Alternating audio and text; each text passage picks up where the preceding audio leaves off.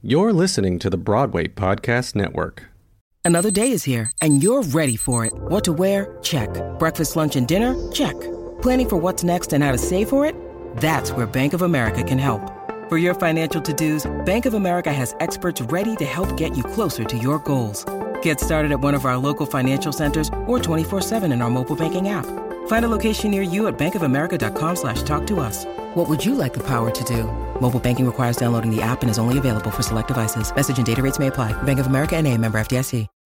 When you need mealtime inspiration, it's worth shopping Kroger, where you'll find over 30,000 mouth-watering choices that excite your inner foodie. And no matter what tasty choice you make, you'll enjoy our everyday low prices, plus extra ways to save, like digital coupons worth over $600 each week. You can also save up to $1 off per gallon at the pump with fuel points. More savings and more inspiring flavors make shopping Kroger worth it every time. Kroger, fresh for everyone. Fuel restrictions apply.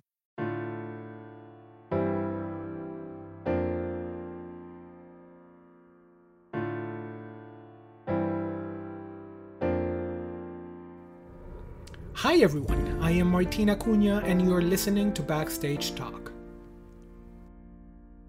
Hello everyone, welcome back.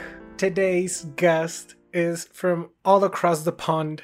I have here with me Tommy Antonio. He is a Scottish songwriter, composer, and multi-instrumentalist based between Edinburgh and London. He studied jazz performance at the Guildhall School of Music and Drama in London, where he developed a playful flair for composition and songwriting. Tommy, thank you so much for coming over. It is an honor and a pleasure. Such a pleasure for me. Thanks for having me aboard. So, tell us a little bit about your journey as an artist, as a composer, an instrumentalist, and a songwriter. Wow. So lots to talk about. Well, I'll admit that I'm quite late to the game of musical theatre. I was, as a teenager, I was a jazz musician. It was all jazz, no words, no singing. I was obsessed. I was on my contrabasso up in Scotland. But as soon as I got to music college, I discovered songwriting, and fell in love. And it was, again, not musical theatre quite yet. It was songwriters like Bob Dylan and Joni Mitchell and these American sort of folk songwriters, Leonard Cohen, who completely enchanted me. Although I was pretty interested in cabaret, which I saw at school and performed in, and Bugsy Malone, and then the Pajama Game, which was on at my college. I was enjoying them, but it would take another 10 years before I thought, hey, let's try this. Only when I was just past my 30th birthday, did I enrolled in a course, this amazing thing, and I recommend it to anybody who's into musicals in London. Feels like writing them. It's called Book, Music and Lyrics, and it's basically like, I call it like musical therapy, because you get into a room with another 12 people who just love the form, and then some writers who are much more experienced, and directors and dramaturgs, and you get assigned scenes from plays, or perhaps asked to create a story of your own, and every week you bring a song timidly to the feet of these people, and you show it, you play it, and then you get a critique from the whole circle on how it's good, perhaps, or how it really needs some work. And my God, you learn fast, because there's 12 opinions and 12 people to try and please. But then you also get a sense of this wonderful collaborative nature of musical theatre, where people are just so keen to be involved in your story, to make it sing, and to ask questions about why this character, why this story, why this moment, why this song, this key. So that was really informative, and I was lucky enough to meet my writing partner, Jenny Wharton, who's a playwright, but was also keen on writing songs. And I'd never written a play, and she'd never written a song. And so we met, and I was the songwriter, and she's taught me about drama, and I've taught her hopefully a little about songwriting. Although I think she's probably taught me a lot more than I've taught her. She's incredible. And we started writing together and pitched an idea to the Roald Dahl estate. This is Roald Dahl's grandson who runs this sort of Roald Dahl empire, and it was a story, a very small story, like one that's not very well known. Essio Trot, which is tortoise spelled backwards, and it's a charming story. And we wrote the songs, and they loved it, but they were like, I don't think we can find an audience for this book because no one knows what it is. So then so we were like, okay, disappointed. But then they turned around and they said, hey, do the Twits instead. And I'm like, oh my God, I grew up with that story. I read it as a child. It was on my shelf. My brothers and sisters love it. My mom read it. My nephews and nieces are reading it. It blew my mind. So that's how it emerged. And it was just a lot of luck and a bit of a bit of application there. And I suppose over COVID, shall I just keep on talking? I think yes. That's fine.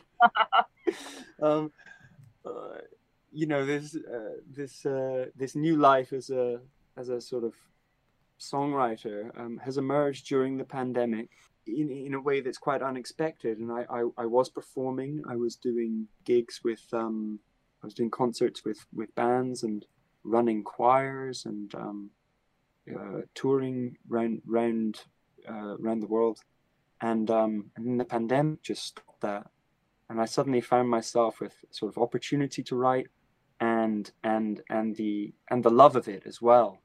So life has changed a lot. My life as an instrumentalist is sort of slowed down.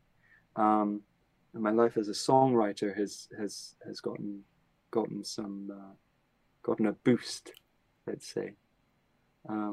So it's musical theatre primarily, and also some pop music, which I love doing. So some things on Spotify which are not for musicals, but just to go on the radio, and so yeah, that's where I am at the moment.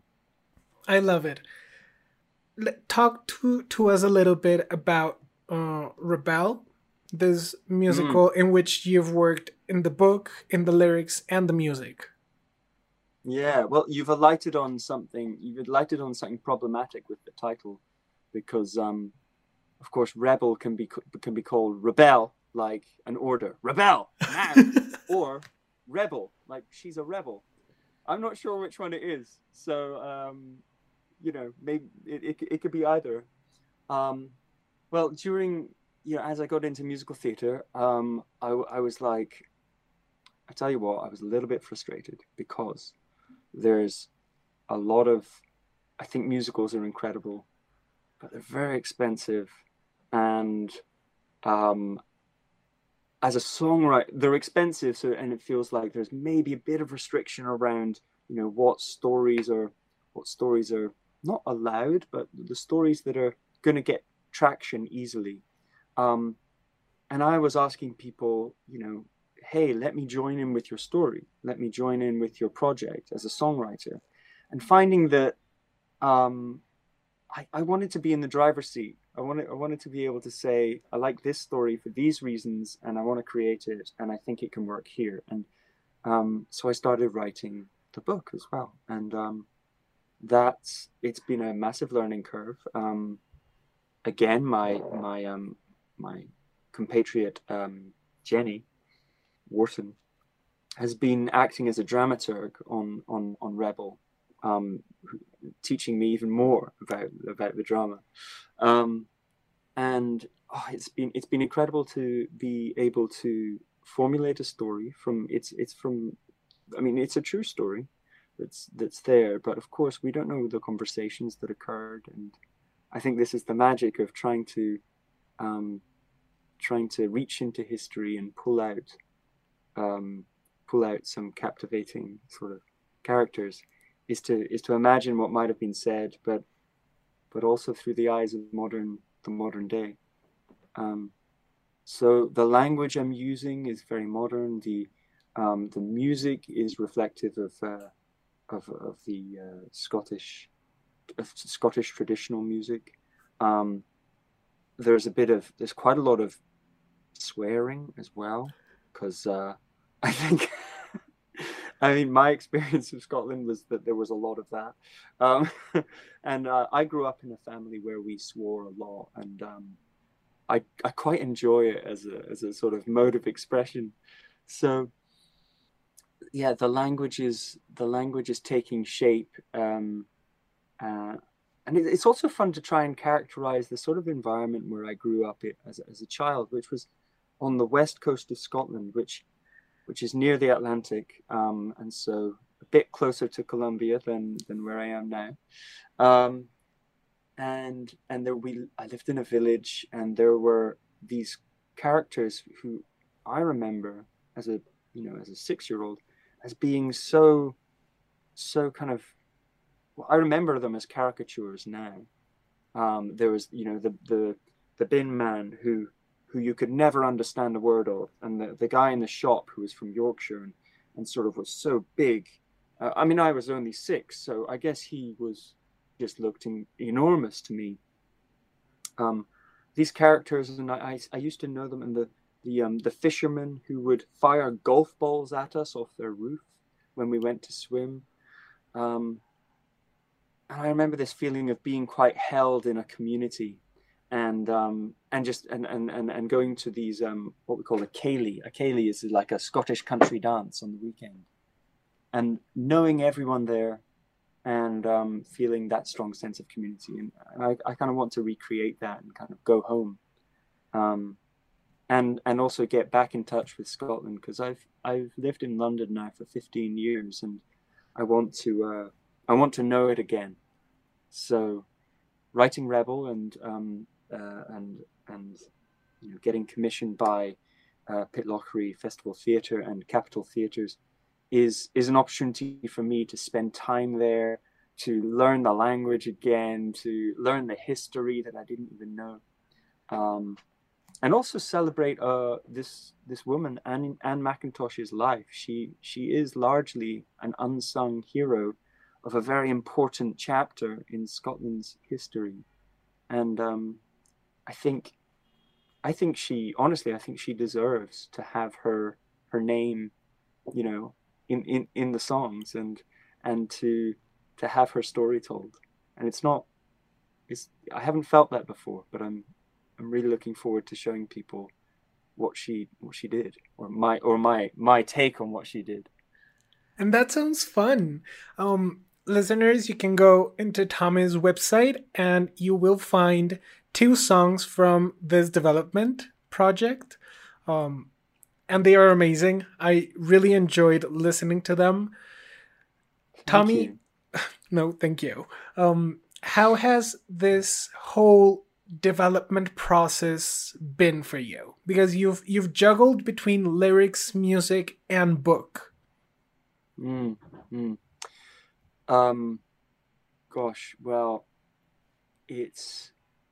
I'm definitely a lyrics first songwriter, and actually I don't really write. I'm not really writing at the piano either. I'm writing in a chair upstairs. The music as well. So the process of writing the book, music and lyrics, meant that I actually haven't. I'm in my studio right now. I'm talking to you in my studio. I haven't really been here for months because I've been upstairs writing lyrics and melodies, which is my happy place. So I think I've done more of what I've enjoyed, and but now it's time to orchestrate. So it's back to the computer and the scores, and I think in terms of being a storyteller, I feel like I've developed quite a lot and learned a lot about how hard it is, and I think I probably underestimated that. You know, I've been writing songs for about 15 years, and so that comes very naturally. It's definitely where my strength lies. So the process of writing dialogue and digging into character and really trying to be the authority in this world of, I'm the only one who knows what these characters want and what they do and what they love, what they're after. And so it's a process of, I think it's a process of writing the character, but also letting the character write you. The character is, these characters seem like they're telling me what they should be. And perhaps that's just a sort of a way of talking about the subconscious process. But, I've gradually been finding that I identify with some, and I think there are others who I'm quite scared of. And so the battle between, for example, Anne McIntosh, this feisty, forceful, and incredibly courageous character, very passionate and very, I think, very fiery. She's mirrored in quite a similar way between Hamilton and, who's the guy who killed Hamilton? Aaron Burr. Yeah, sort of. Hamilton and Aaron Burr are very different people, and they, they're constantly sort of at odds. And Anne McIntosh, I mean, historically, and her husband were at odds with each other as well. She married him. He was older, an older, richer man, and she married him. And when it came to battle, when it came to the rebellion, he joined the side of the English, and she joined the side of the Scottish. They joined different sides in a war, and they're a married couple. I just thought, oh my gosh, I mean, an incredible thing for her to do. And she raised an army to fight against him. I just thought, wow, there's so much fire in this incredible woman. But actually, I see more of myself in him, in Angus, her husband, and that's emerged more and more as I've written it, which has been very interesting to be a part of. That's amazing, and it sounds like a really fun process. I love that as a writer, one gets to a point in which literally, yes, you have like whole creative control of things, but characters are leading the way on the story. And I think that that's an important part in the writing process, because you may have thought about something for a character and suddenly it turns around and the character says, that doesn't work for me, this works best. And I think it's a very important part of the writing process. I think further to that, it's not just writing characters. I think it's writing music and writing, certainly writing music. There's a sense in which the song will lead you somewhere, and you've just kind of got to get out of the way. I think certainly with melodies, they usually know where they want to go, and I think allowing them to fly off where they want is a useful skill. Not always possible if you're feeling a bit controlling, but it's essential, I think. What in your experience writing songs and now diving into writing book, what does it take to write musical theater? Well, as I've already described, I'm not too far down the line, so take my advice with my insight with a pinch of salt. I'm not sure I have loads, but I know what it's like to write outside of the theater and inside, because I've been a composer and songwriter outside of it for longer than I've been in. And I think what I noticed immediately is that, there are, I think when I started writing for, for theatrical kind of situations, for scenes, for characters, realized that music, and this was quite hard to appreciate. Music is a very, I'm not going to call it a secondary thing, but character and drama are so primary, that they are the sort of the driving force of the entire thing. That a beautiful melody isn't enough. It has to be a beautiful melody that describes what's happening between for the person who's singing. And this harmony, although it's rather nice, rather, you quite like playing it at the piano, maybe you quite like hearing it, maybe it's quite similar to that Beatles song you heard. If it doesn't describe what's happening on stage right now, then it's not doing its job. And I thought, wow, this is so different to writing pop music, for example, where you can write anything you want. It doesn't have to describe a dramatic situation. It doesn't have to let you know that there's fear, that there's, that this person is scared, or these two are in love. So this has been the biggest learning curve, is to always be in service of the drama, and to become a dramatist with music. And I think probably my default, and what I'm having to sort of unlearn, is to just write melodies that I enjoy, that I love the sound of. Sort of like I think Alan Menken is a great dramatist. He also writes very beautiful melodies. I think he manages to marry the two. But I saw South Pacific a week ago at Chichester Festival Theatre, which is this wonderful progressive theatre in England. And there's a song in there which sort of asks, it has two men talking about whether you learn. It's quite a tough subject. Whether you're born a racist or you learn it. It's such a sort of hot sort of subject today, especially since George Floyd and Black Lives Matter, and especially over the last couple of years. And the music that Richard Rodgers wrote, because it's of course a Rodgers and Hammerstein musical, is essentially a song that reminds me of dancing on a summer's day. It sounds like a party, and there's something between the subject matter and the music which clash so completely. It sort of made me think, wow, what, how could this describe this conversation better? And I suppose musical writers, Stephen Sondheim especially, I suppose, who have progressed the emotional content of music so far past that.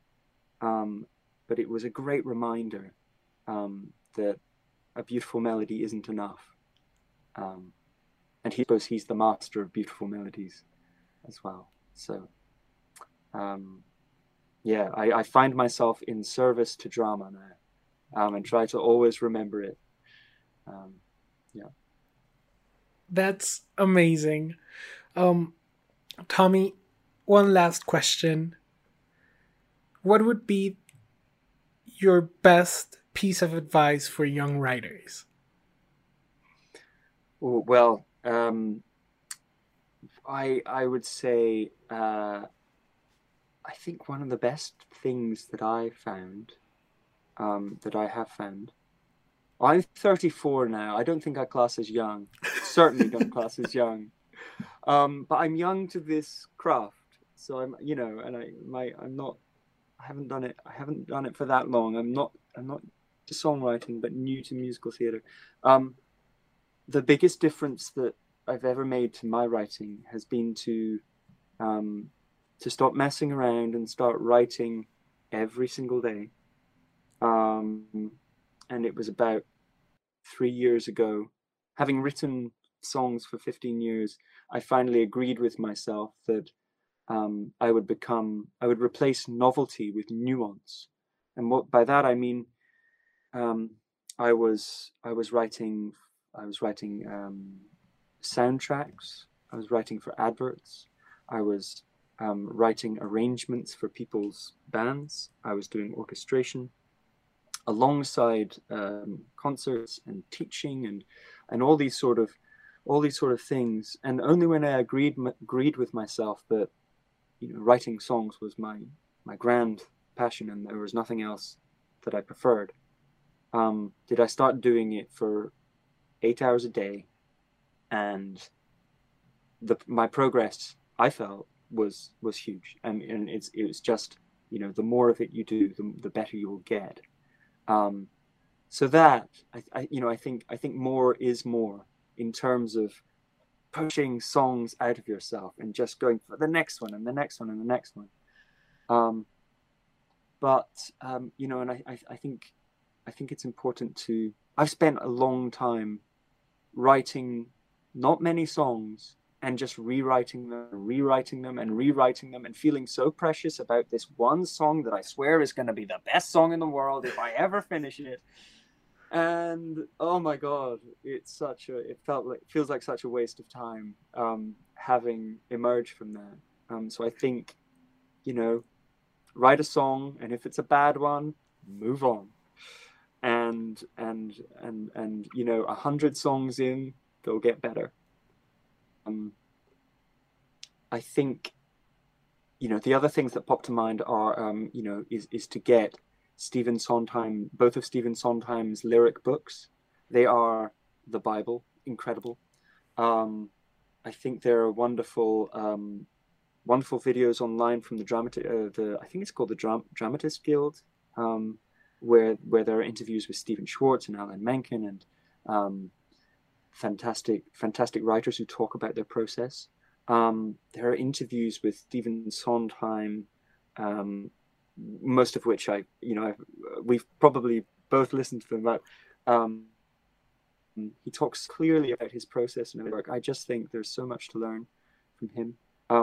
The process of reading scripts and libretto, and you know, downloading PDFs of them, buying them in shops, is incredible. To really see the context where these songs occur and get a feel for what sort of lyrics are being written. Seeing them on the page, I think, has just been extraordinary.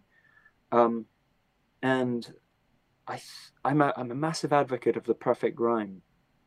And I think there's something interesting in this, which I discovered when I was writing a pop song, in fact, but I was writing. The line was "Bound to Fall in Love," which is a sort of cover of a Kanye West song, but I was kind of rewriting it. And I sort of challenged myself to find all of the phrases that would rhyme with those three: bound to fall in love, found cold dove, and make these sentences. And finding that the process of searching for perfect rhymes, rather than half rhymes, searching for perfect rhymes, would actually deliver meaning. Mm-hmm. They would throw up these little vignettes, these little scenes. And so I think there's something really interesting where a creative constraint can force you to find a phrase or a little scene that you never would have found before. And you know, alongside that, I think the creative constraint of saying, okay, this song, you know, every line must begin with H, or this song has to be in F sharp major because I never play in that key, or this song has to, and this is something that Paul Simon does, this song has to use this melody has to use every note in the chromatic scale. There are interesting tricks to force yourself to move out of your comfort zone. So those are things I think about. And I suppose at the moment for me, I'm trying to simultaneously write away from the piano so that my hands don't force me into places that I always go, but then also to become a better pianist so that my hands can do more. I love it. Yeah, so that's where I'm at. Yeah, I think some of those things have helped me along. I love it. Tommy, thank you so much for being over.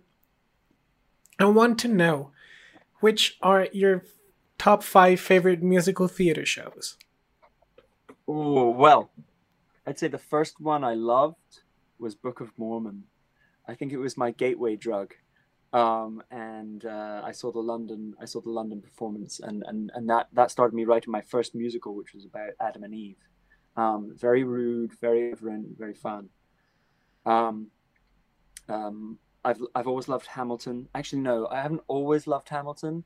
I do love it now. I didn't in the beginning, but now I really do. I think it's a masterful piece of work. Oklahoma has such a place in my heart. The lyric to Surrey with the Fringe on Top just kills me every time. Cabaret is extraordinary. I mean, I think it probably has a special place in my heart because we did it at school and I was the MC and I just loved being a part of it. But it's dark, it's playful, it's funny, it's sexy. I think it's got so much that I love. I really want to include something from Howard Ashman.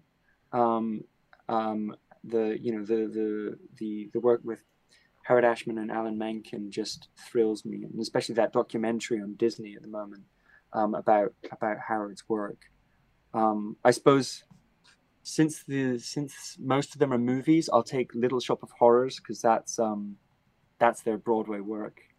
Although the lyrics in Aladdin and Beauty and the Beast just kill me. I just think he's masterful. And I've got one more. I think we've got one more. Go ahead. It's got to be Stephen Sondheim. And I think it's going to be Company. And specifically the version, there's a PBS TV version that was done with actor musicians, which is on YouTube, and it's just mind-blowing. It presents the work in such an amazing way. It's actor musicianship at its best, and it's seamless. And it would either be that or Into the Woods, but right now I think I'm on Company. I love it. Tommy, thank you so much. Thank you for letting me pick your brain and dive into your process, your mind, where you're at right now. Thank you so much for coming over on Backstage Talk. Thanks, Martin. It's been an absolute pleasure. I wish you the best. Thanks, everyone, for listening to this new episode of Backstage Talk. Remember to follow us on Facebook and Instagram at Backstage Talk Podcast.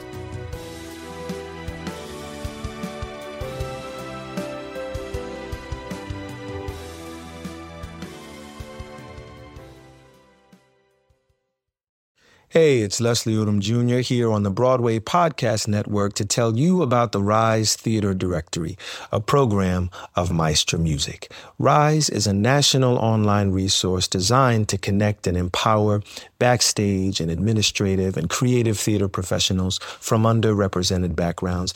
If you work or aspire to work in the theater community, this can help you find your next project. And if you hire theater professionals, search the Rise Theater Directory to find your next team. Create your profile now and get more information by visiting risetheatre.org. That's theater with an RERISETHEATRE.org, because only together we rise.